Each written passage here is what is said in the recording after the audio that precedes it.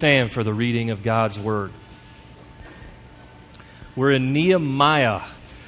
For those not familiar with Scripture, Nehemiah is, you go to the middle of the book, there's all the Psalms, you turn left, you'll find Nehemiah among the former prophets, the historical books. And we are in Nehemiah 9 in particular today, starting in verse 16. Nehemiah says this. In the middle of a prayer being prayed by the priests, it says, "But they," that is the Israelites, "and our fathers acted presumptuously and stiffened their neck and did not obey your commandments. They refused to obey and were not mindful of the wonders that you performed among them, but they stiffened their neck and appointed a leader to return to their slavery in Egypt. But you are a God ready to forgive, gracious and merciful, slow to anger, abounding in steadfast love, and did not forsake them. Even when they had made for themselves a golden calf and said, 'This is your God who brought you up out of Egypt,' and had committed great blasphemies, you in your great mercies did not forsake them in the wilderness. The pillar of cloud to lead them in the way did not depart from them by day, nor the pillar of fire by night to light them for them the way which they should go. You gave your good spirit to instruct them, and you did not withhold your manna from their mouth, and gave them water for their thirst. 40 years you sustained them in the wilderness, and they lacked nothing. Their clothes did not wear out, their feet did not swell. And you gave them kingdoms and peoples and allotted them every corner. So they took possession of the land of Sihon, king of Heshbon, and the land of Og, king of Bashan. You multiplied their children as the stars of heaven. And you brought them into the land that you had told their fathers to enter and possess. So the descendants went in and possessed the land. And you subdued them before the inhabitants of the land, the Canaanites, and gave them into the land with their kings and the people of the land. And they might do with them as they would. And they captured fortified cities and a rich land and took possession of houses full of good things, cisterns already hewn, vineyards, olive orchards, and fruit trees in abundance. So they ate and were filled and became fat and delighted themselves in your great goodness. Nevertheless, they were disobedient and rebelled against you and cast your law behind their back and killed your prophets who had warned them in order to turn them back to you. And they committed great blasphemies. Therefore you gave them into the hand of their enemies who made them suffer. And in the time of their suffering they cried out to you, and you heard them from heaven. And according to your great mercies you gave them saviors who saved them from the hand of their enemies. But after they had rest, they did evil again before you. And you abandoned them to the hand of their enemies so that they had the dominion over them. Yet when they turned and cried to you, you heard from heaven, and many times you delivered them according to your mercies. Grass withers, flower fades, but the word of the Lord will stand forever. You may be seated.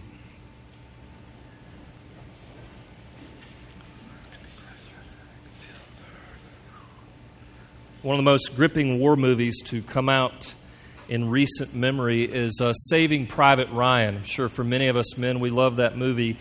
It's all about a troop of Army Rangers from World War II who trek across France right after the invasion of Normandy, and in order to find a particular private and another platoon named James Ryan.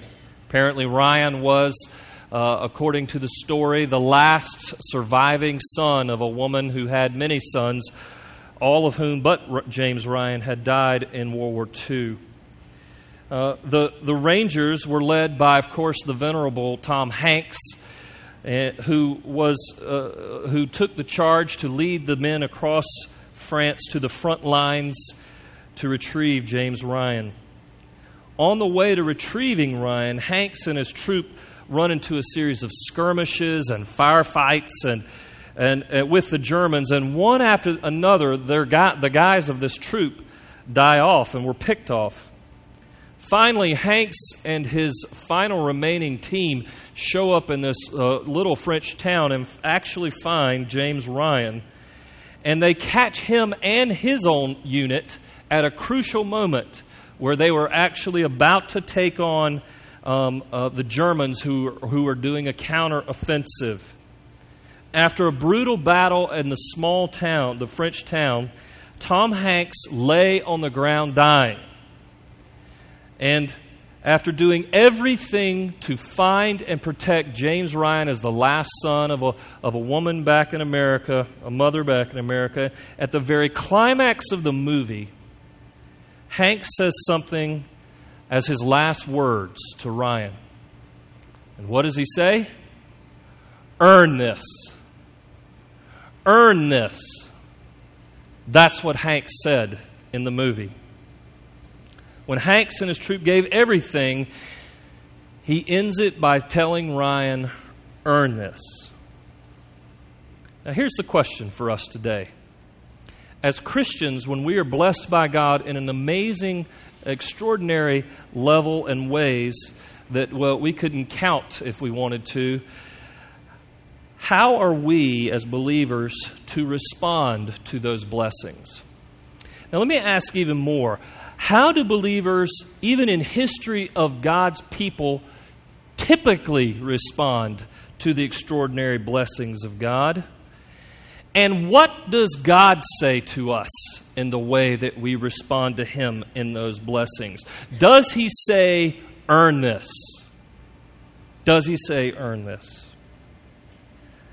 Nehemiah gets at the heart of this question as it talks about the very history of God's people couched in a prayer, in how they interact with God in the midst of blessings, extraordinary blessings from God Himself. The chapter itself is actually an extended prayer of the priests during Nehemiah's time as they were praying over God's people in a season of penitence and change.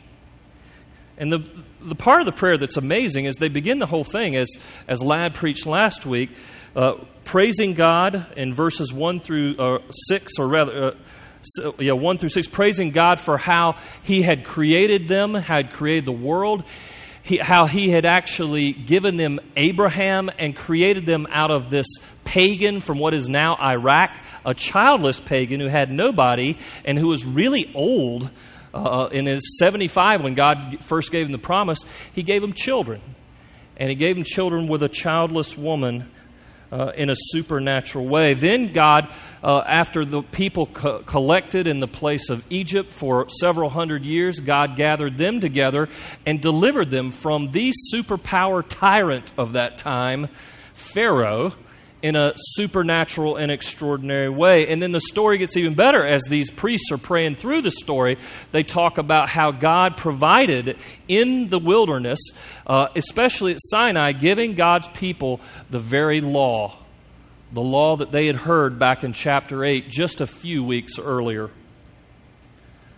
Now, the wonder of our text is that God earlier or Nehemiah earlier had Ezra speak the law to the people.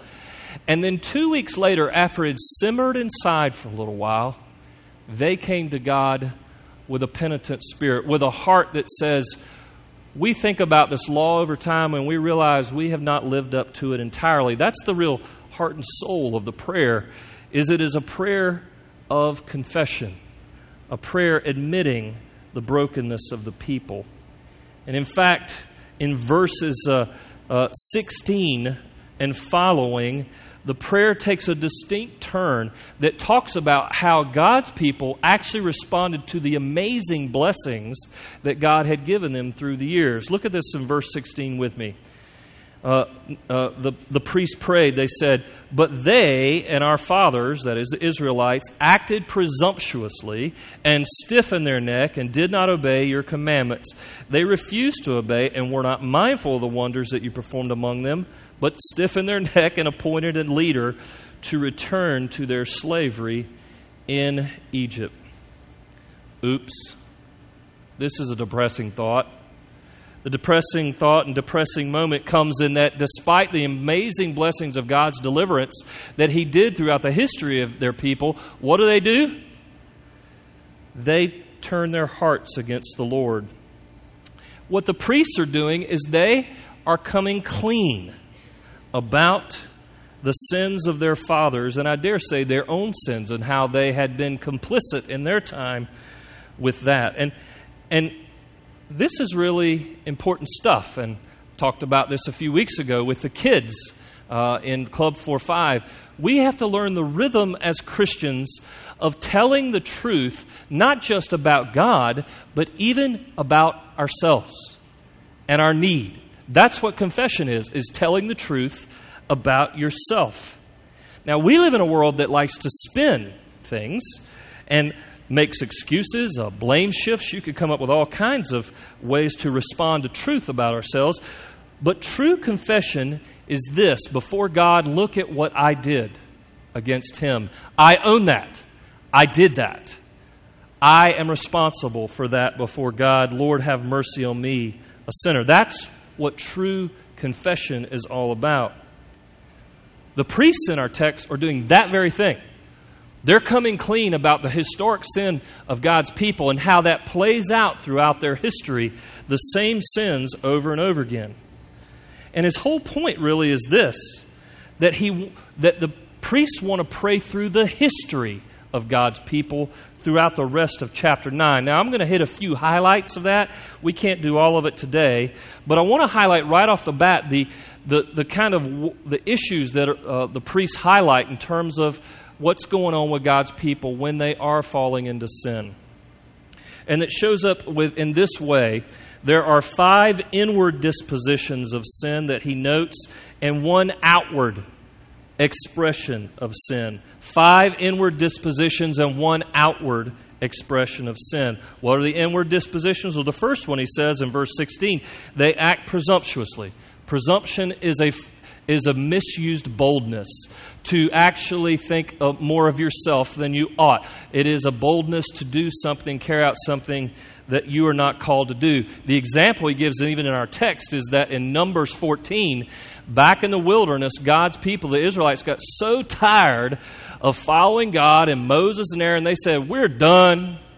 We're going to vote in our own leader, and he will lead us back to Egypt, where at least we can have a variety of food and things to eat. That was presumption, because the kingdom of God is not a democracy. You don't vote God in or out as the leader of the church. Second, they were stiff-necked. It says it 2 times in our text. Stiff-necked means like this, is their unwillingness to turn and look behind them. That's what stiff-neckedness is a refusal to turn and to look behind. It is the characteristic of repentance, which we'll talk about in a second. Third, they didn't obey commands. Worse, it goes on to say they refused to obey God's commands. And then later on, in verse 26, it says they took the law of God and they threw the law of God behind their back as if to say, I don't care about it anymore. I'm doing my own thing and going my own way. This is the kind of thing that shows up in a heart that turns from God and sin. You reject the law of God, the Word of God, because you don't want to deal with God and what He calls us to. Fourth, they didn't remember the Lord.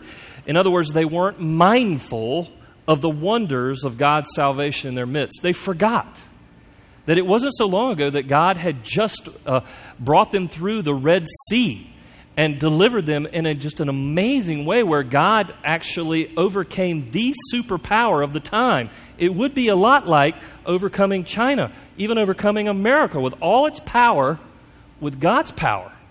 That's what it would be like. It was an extraordinary moment, and they forgot about it. All of these inward dispositions are manifestations of unbelief. Sin among God's people can be very troublesome to us, but even more, it's offensive to God. And that's his whole heart here, is the offense that God was taking to their inward dispositions. But there is one disposition that is most offensive of all that's noted in our text. It is the way that they forsook God. Forsaking is old language in our time, but it is the language of actually disengaging in relationship. You might remember from John 15, abiding is when you stay engaged in relationship. You remain in relationship. You don't leave. But forsaking is leaving. It is dissing, if you want to say it from my generation. It is, I found out a new word from my son's generation. It is sneak dissing, which is where you actually, in a sneaky way, distance yourself from somebody with other people while never telling them to their own face. That's sneak dissing. In this case, in Nehemiah 9, that is the priests, were confessing that they had been forsaking God even back to their father's time. Now, the extraordinary nature of this is it takes a particular form to forsake God in their time and in ours. In fact, the outward expression of their forsaking of God shows up in how they turned away from God to another God in verses 18 through 19. Look at that with me. It says, even when they had made for themselves a golden calf and said, this is your God who brought you up out of Egypt, who had committed great blasphemies. Blasphemies are severe offenses to God, even to people in many cases. Well, that's what they were doing, and in particular, they were doing it by idolatry. There is the one major expression that is most offensive to God. And the ironic thing is that God had just given them the 10 Commandments to say, you shall have no other gods before me, and you shall not make any graven images. But what are they doing? They go back and they make another god. Graven images. The hard part about this is they weren't listening to God, and they were turning away in their hearts first from God to following this idol. Now think about this. God has just delivered them out of Egypt. He has provided them with the law. He is providing for them food and water in supernatural ways in the desert for 1 million people. He is protecting them even from attacking and wandering tribes. And how do they respond? They forsake Him. They turn their back on Him. And as a result, they totally offend Him. And you have to ask, is this insane or what? Why would you do this to God? Well, I would submit to you, it's not that insane. It's not that insane for us with wandering hearts. You see, the priests are praying this for a reason. They knew that God's people, yes, even in the church today, like you and me, are capable of wandering from God in our idolatry. What is that song we sing? We are prone to wander, Lord, I feel it, prone to leave the God I love. Remember, idolatry is always the siren song of our heart. When God doesn't seem to be coming through for us at a certain time with the way we feel, the way we think, what we want in life, it is so easy to forsake, stop following Him and abiding in Him, turn the other way, and follow another God, and find one that gives us temporary relief. Now, the interesting thing about idolatry in that time and now is this. It usually did not take explicitly evil forms. Idolatry typically takes the form of making the good more important than the greatest in God Himself. The good of creation. We are prone in our day to make family, our job, our career, our church, our kids, money, security, comfort, all good things, into ultimate things, even above God Himself. And the priests know that. They're praying this in the midst of God's people in that time because they knew, well, my heart will wander anywhere where I can get quick satisfaction and feel good about myself. The real art of following Jesus is coming clean with our proneness to wander, our proneness to pursue the idols. Calvin said it well. He said that our hearts are idol factories. We will manufacture things, even as Christians, so that we can feel better about ourselves and not have to deal with God as our ultimate source of life and hope and how He gives us life on His terms. Now, some of you are thinking, well, wait a minute now, how can you be a Christian and also struggle with idolatry? I'll tell you how. Go to the very last verse. We won't go there right now, but go to the last verse of 1 John 5. The last verse of the book of 1 John, and it says this: little children, do not worship idols. Do not give in to false gods. In other words, John is saying that to a people because he knows even then that Christians, followers of Christ, are prone to idolatry. Now, idolatry goes way beyond just all of us in this room, including me. The number one error that we make in dealing with life, even if we're not a follower of Christ, is this: we think we don't really worship anything, but in point of fact, we are worshiping something, maybe many things. If I were to take from you certain things in your life, one by one, at some point there would be an emotional, I'll say a passion attachment to that thing that will reveal how close that is to your heart. To be sure, this is not to say that we shouldn't be attached to the gifts of life like our kids and our families. It's not to say we shouldn't appreciate and give thanks for good gifts in life, but it is to say we are prone to raising them above God in idolatry. And that's what the priests were coming clean with in our text. Our story as Christians is we have to understand that confession about our latent idolatries actually leads to freedom. Sometime back in the 1990s, the Chicago Tribune had a front page caption that said this: "Guilty plea sets inmate free." Guilty plea sets inmate free. And it went on to explain how a guy had done a plea bargain and he got out of serving time. And most of us who are law and order types, that would be me, would say, well, there we go again. The system is just letting them get off the hook with a plea bargain and doing something like that. But you have to realize something. The truth is, that's our story as Christians. Our story as Christians is our guilty plea before God sets us free. Our coming clean about what we do to offend God sets us free with Him. You see, freedom in Christ is not a plea of innocence. It's a plea of guilt. That's how you get there. Given this, it brings us to yet another question. After all the blessings that God gave the Israelites and how they had sneak-dissed God, forsaken Him, how does God respond? Well, here's the shocking part of Christianity, showing up right here in our text. Look at verse 17 with me. In 17b it says, "You are a God ready to forgive, gracious and merciful, slow to anger and abounding in steadfast love." And God did not forsake His people. Did you catch this? That despite the really horrible way that God's people treated God Himself, He responds in an unusual way. And I would suggest He responds in 5 ways that are His attributes, coming right out of our text.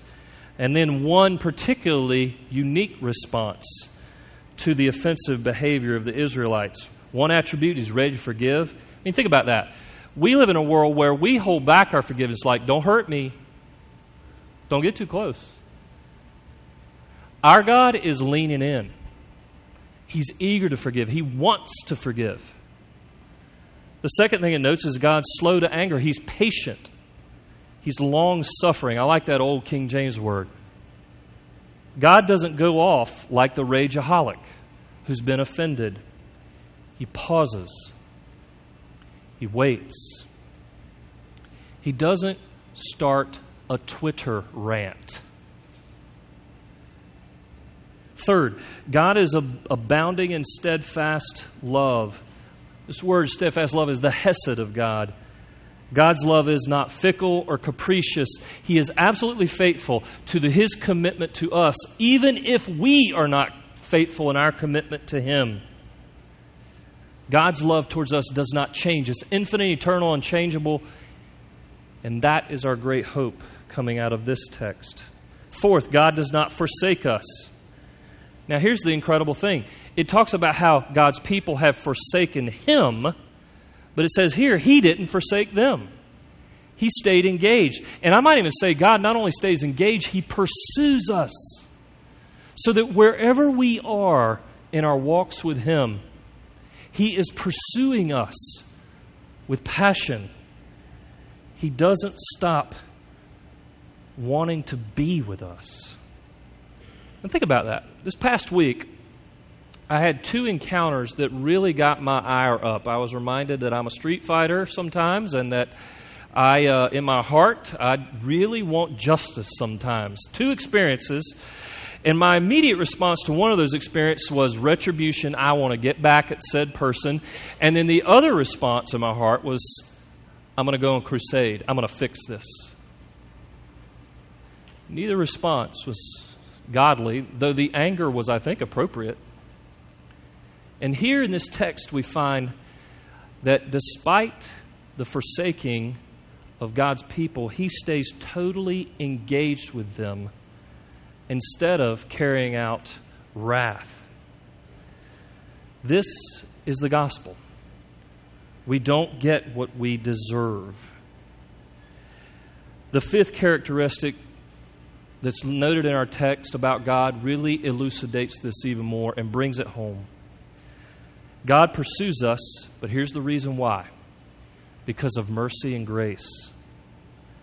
How do we understand mercy and grace? We've said this before. I'll remind you again. Justice is getting what we deserve before God in our offense of God. Mercy is not getting what we deserve before God in our offense of God. Grace is a free gift given to us from God despite, or really as the opposite of what we deserve before God. 2 times in our text, it talks about how God had great mercies, meaning that inasmuch as man's sin, our sin abounds, as Romans 5 said, God's grace, His mercy, superabounds, like totally overwhelms it. That's what it's talking about in this text. The priests are praying about God's mercy and grace and pondering how He responds to His people with the opposite of what they deserve. Philip Yancey, during a British conference on comparative religion, talked about how C.S. Lewis came into the conference and helped clarify a lot of things. Apparently, all of these theologians from different religions were talking about Christianity. And was Christianity, in fact, that unique compared to the rest of the religions of the world? And they were going around and saying, well, Christianity has the incarnation, God coming down and becoming a man. Well, we've got that in other religions in the world. What about resurrection? You've got that. That shows up in Christianity, but what do you know? Resurrection shows up in other religions of the world as well. And as they went around, they were just on the edge of saying, really, Christianity is just another religion. They're all an amalgam, and really, it's not that unique. But Lewis came in, and as he was at his college and talking with them, he said, what's all the hullabaloo about? What's going on? What are you guys arguing about? And they said, we don't think Christianity is that distinctive. And he said, oh, yeah, it is. In one distinct way, grace. You won't find grace in any other religion where the God actually saves the enemies who resist Him, where the God actually gives the opposite of what they deserve. You won't find that in any other religion. You see, we believe that our God is not a fickle God. That's the way we are with our love and with our relationships with one another sometimes, and especially with God Himself. We're fickle, capricious, and we get mad if we don't get what we want. But Christianity says this: you don't have to earn this from God, this compassion. He gives it freely as a gift to you and me. You see, Christ earned our salvation for us. And He earned it for the people in this time as well. In their hard-heartedness and idolatry, Christ was the ultimate priest coming through for them as He is for us. You see, the job of a priest is not only to pray, but to sacrifice. And that's exactly what Jesus did for you and for me. For the glory of God, He prayed and He sacrificed Himself for a people who are giving their hearts over to other gods. That is mind-blowing. You know what that's like, don't you? That's like a man and a woman getting married, and the man's having an affair an hour later, and the woman still loves him. This is crazy love. This is something that we are not used to in our world.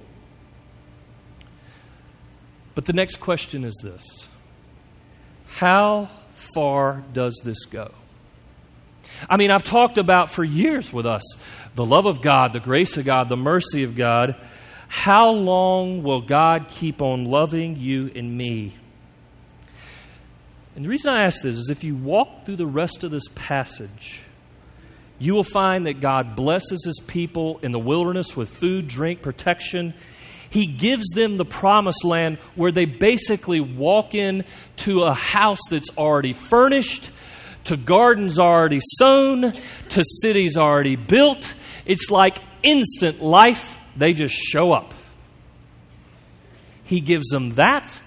They conquer the lands. They enjoy the riches of the lands. And you know what they did after God had saved them and even forgiven them? You know what they did? They fell off in idolatry again. Again. In fact, that is the very story of God's people in Israel. They keep falling off the wagon over and over and over again.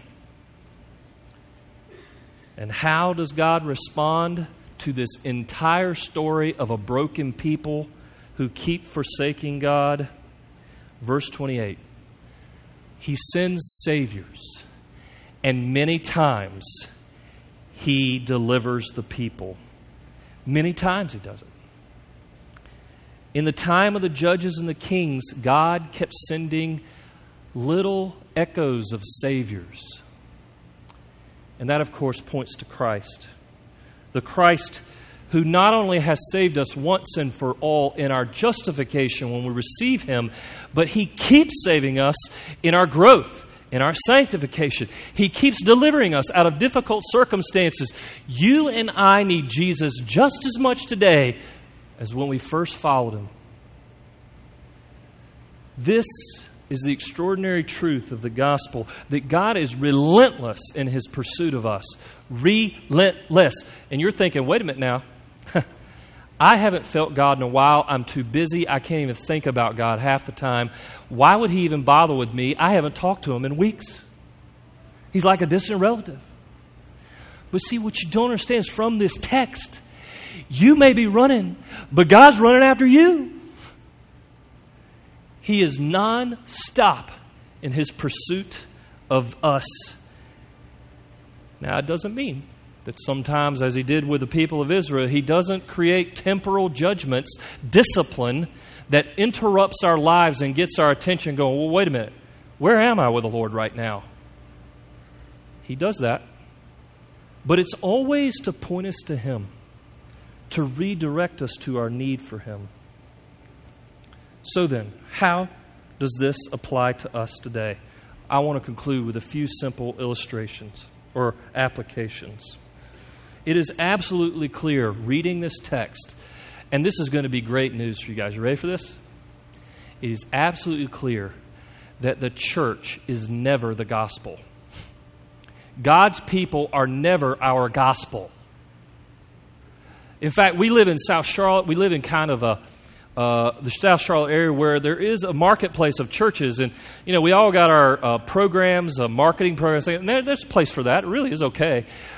But sometimes we pump church so much that we miss pumping Jesus. Our job at Redeemer is not so much to say Redeemer is a swell place, though I hope it is to say Christ is the final Savior for all of us. He is the one we gather around. He is the one we find ourselves in. Church is never the gospel. Jesus Christ is our gospel. Second application.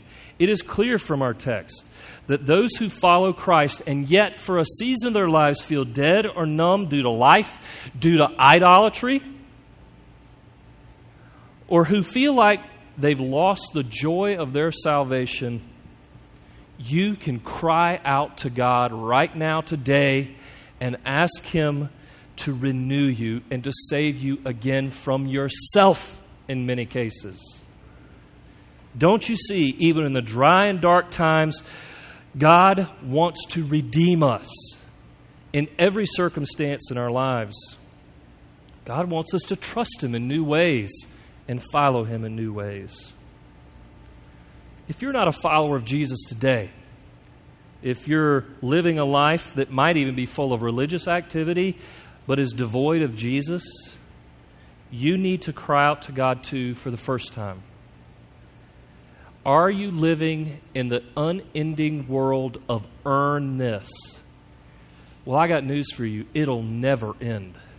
It never ends. I've played that game myself, even as a Christian. But if you live in the world of the gospel, where God through Christ, and who is forgiving, abounding in love, slow to anger, and never forsakes us through Jesus Christ, God is the one who says, Jesus earned it for you. That's all you need. In conclusion, there's an old story about Abraham Lincoln. He went to a slave block to buy a slave girl. As the slave girl looked at him, she thought, well, there it is. There's another white man who's going to buy me and use me and abuse me. Lincoln won the bid on the girl and said to the young lady, you are free. She said to Lincoln, well, what does that mean? Lincoln said, well, it means you're free. And then she said, does that mean I can say what I want to say? He said, yep, that means you can say what you want to say. She said, does that mean that I can be what I want to be? He said, yep, you can be whatever you want to be. And then she says, does that mean I can go wherever I want to go? And the girl, and actually Lincoln at that point says, yes, you can go wherever you want to go.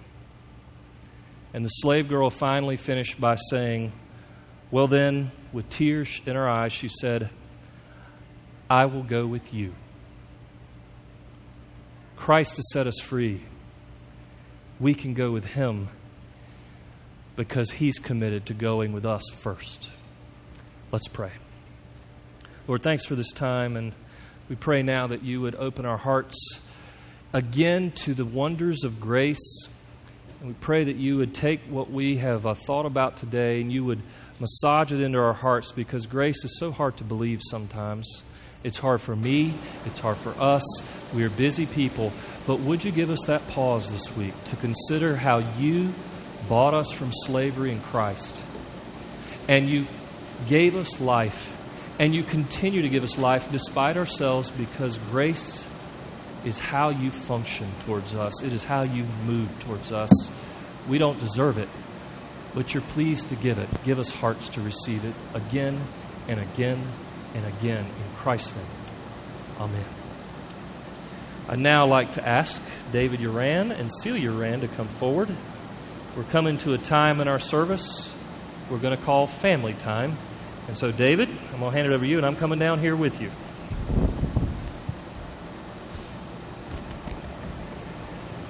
I've debated trying to speak this rather than read it. Forgive me, I'm not going to succeed in that. So I'm going to read a letter to you that I've written. Dear Church of the Redeemer family, it is with a deep mixture of sadness, excitement, and trust in God's sovereignty that I bring this announcement to you today. Over the last 2 years, Celia and I have been praying and talking about our future ministry aspirations. While we have cherished our 8 years of ministry at Redeemer, we have recently sensed God directing us towards a new phase in ministry, specifically senior pastoral ministry. These considerations have come to a head over the last 6 months as I've begun conversations with a few churches that were searching for a new pastor. Just this past week, after much prayer and counsel from others, I accepted a call to become pastor at Carolina Presbyterian Church in Locust, North Carolina. This position is an interim position with the possibility of becoming long-term senior pastor. Obviously, while we were very excited about this next phase in ministry, we were also very sad to leave Redeemer. For 8 years, this church has been our home. Redeemer, both its members and its leaders, have loved us and cared for us very well. The church feels like a family to us and is always hard leaving close family. We are extremely grateful for all the many ways you have shown us love and support over the years. You have prayed for us, loved us, cared for our children, showered us with support, giving us meals. Not only that, but you have allowed me to learn the ropes of doing pastoral ministry. You've been gracious to me when I've made mistakes, been encouraging, supportive. You've brought comfort to Celia and I when you knew we needed it.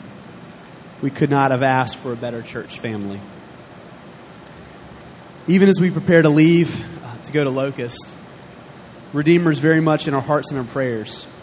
We are praying for Redeemer's future ministry, for all the ways Redeemer will continue to bless its members, its community around us, and others throughout the world. I recognize that in God's providence, Redeemer has experienced a great deal of change over the last year, with Howard leaving, and now myself leaving. And I want to say we are not leaving because we are unhappy with Redeemer. We love this church. Both of us left not to flee Redeemer, but to go to accept another call. In God's sovereignty, He opened up positions for us, and we accepted it, again, with a mixture of sadness and blessing. I can clearly say that all of Redeemer's leaders, Dean, the elders, and the deacons, have been very supportive to us in this time of transition. They have consistently expressed both sadness at my eventual departure and excitement for me at what God's doing in my life. They have been extremely encouraging and supportive of Celia and I during this time of transition and have encouraged me to follow God's leading. I am praying for Redeemer's future. Big transitions are always challenging. But I believe God will continue to show His faithfulness to His church, to continue to bless Redeemer, to continue to provide for Redeemer the leadership it needs from Dean, from the session, from the deacons, as well as new leaders that He will bring to this church. I will continue to be here over the next several weeks until my last Sunday, September 14th. Thanks again for blessing me with my family blessing me and my family beyond measure. We will never forget this church or its deep impact on our lives in Christ. I want to close one thing, reading from Philippians chapter 1. These 3 verses. I thank my God in all my remembrance of you, always in every prayer of mine for you, for making my prayer with joy, because of your partnership in the gospel from this first day until now. And I am sure of this, that He who began a good work in you will bring it to completion at the day of Christ Jesus. Amen. Okay, so I did my best to poison the well in the PCA so he couldn't leave, but it didn't work. So, no, actually, I want to say, with all sincerity, we are truly excited about what Dave is going to do. Watching him turn into basically a senior pastor over the last few years has been amazing, and I am honored to be a part of that.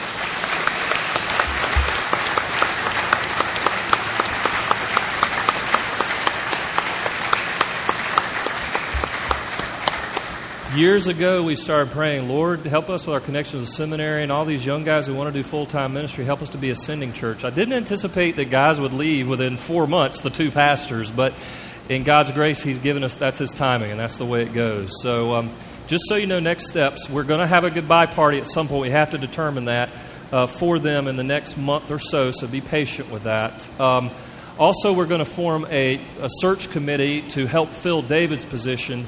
because he's going to leave. I mean, Howard and all the guys who've left through the years have left holes, real holes, but Dave is going to leave a gaping hole, and we're going to feel it.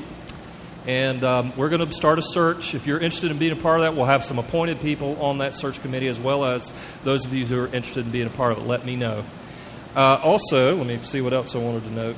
I think the thing that I would call us to do at this point is actually to think about, in this next month as David and Celia leave, to think about the wonders of what God's done in our midst through His ministry, to celebrate that and thank God for that, to also mourn. Because inasmuch as we celebrate and mourn deeply, we'll be able to let Him go and let Him go and do the next thing. And then when the next guy comes in, whoever that'll be, he'll be able to fill the position in a way that we can celebrate His ministry as well. So I encourage you to celebrate, to mourn, and to love them well over the next month. Besides, they'll be just up the road at Carolina Perez and Locust. They won't be far. And David needs a lot of prayer. This is going to be a demanding work. He is going to be a part of the healing of a church that's had major division. So we're going to pray to that end even now. And let me close this with a prayer here. Lord Jesus, we are approaching You with distinct mixed feelings, all of us here. Yet we glory in You that You move the pieces of Your people and Your leaders all around the chessboard of Your kingdom to advance Your kingdom and to work in Your church. And we, Lord, have had the privilege of raising up and seeing You work in our midst to send off pastors. And glory to You for David, for the years of his ministry. And we pray now that as we spend these next few weeks thinking through the implications of this as a body, that You also would help us to mourn and celebrate, to lament and smile, because You are working in our midst in ways we just sometimes don't realize. Glory to You, Lord Christ, for our brother and our sister, for all they've meant to us. In Christ's name we pray. Amen. Please stand with us as we close the service.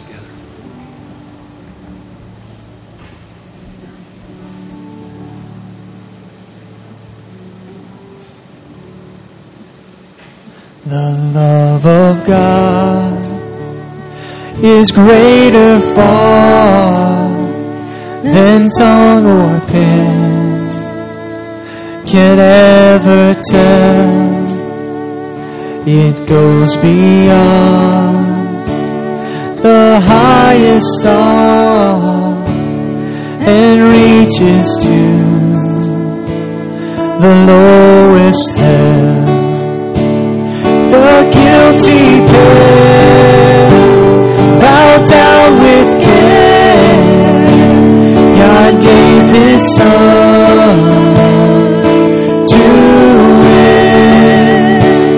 His erring child. He reconciled and pardoned from His sin.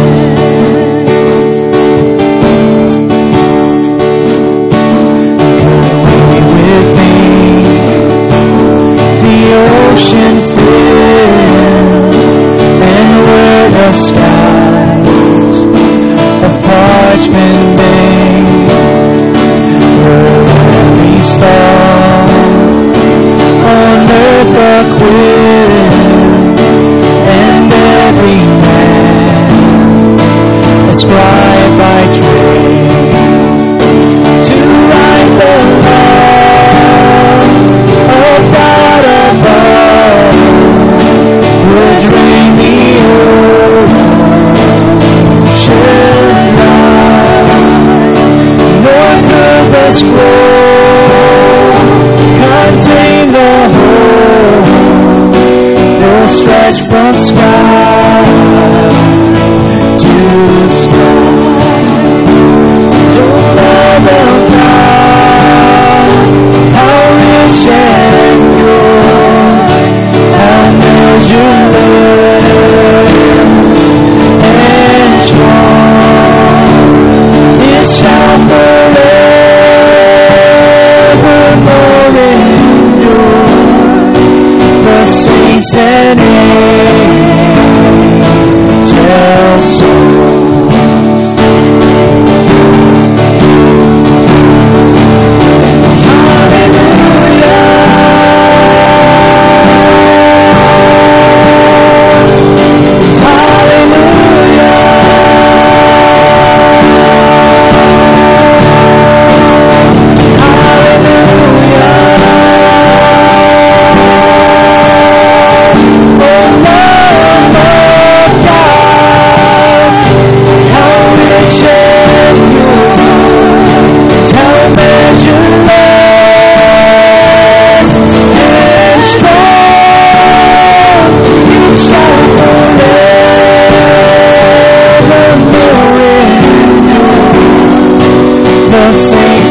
an angel's song, and the love of God, how rich and good, how measureless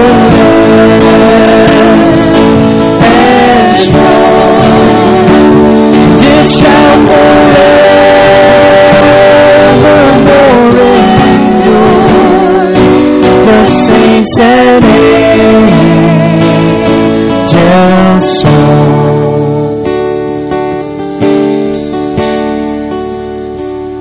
The love of God is greater far than tongue or pen can ever tell.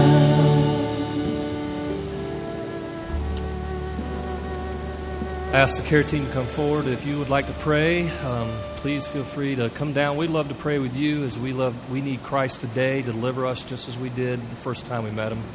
Also, if you want to come down, say hello to the Urans. You're going to get multiple shots over the next few weeks and months, but please feel free to do that as well. And I would just say, welcome to Redeemer, the emotional roller coaster ride. This is our church. But remember just what we just sang and the gospel you've heard. God's love doesn't change in the midst of all this. Nothing has changed about Him in the midst of our change. Glory to Him for that. Now hear the benediction. Oh, one last thing. Ray Arvin would rightly remind me. In 2 weeks, we're going to have a congregational meeting to talk about David and to dissolve the relationship with him so he can be freed up to go to his call at Carolina Press. So September the 7th, we're going to have a meeting. Let's hear the benediction of our Lord now. May the God of peace, who gives you grace,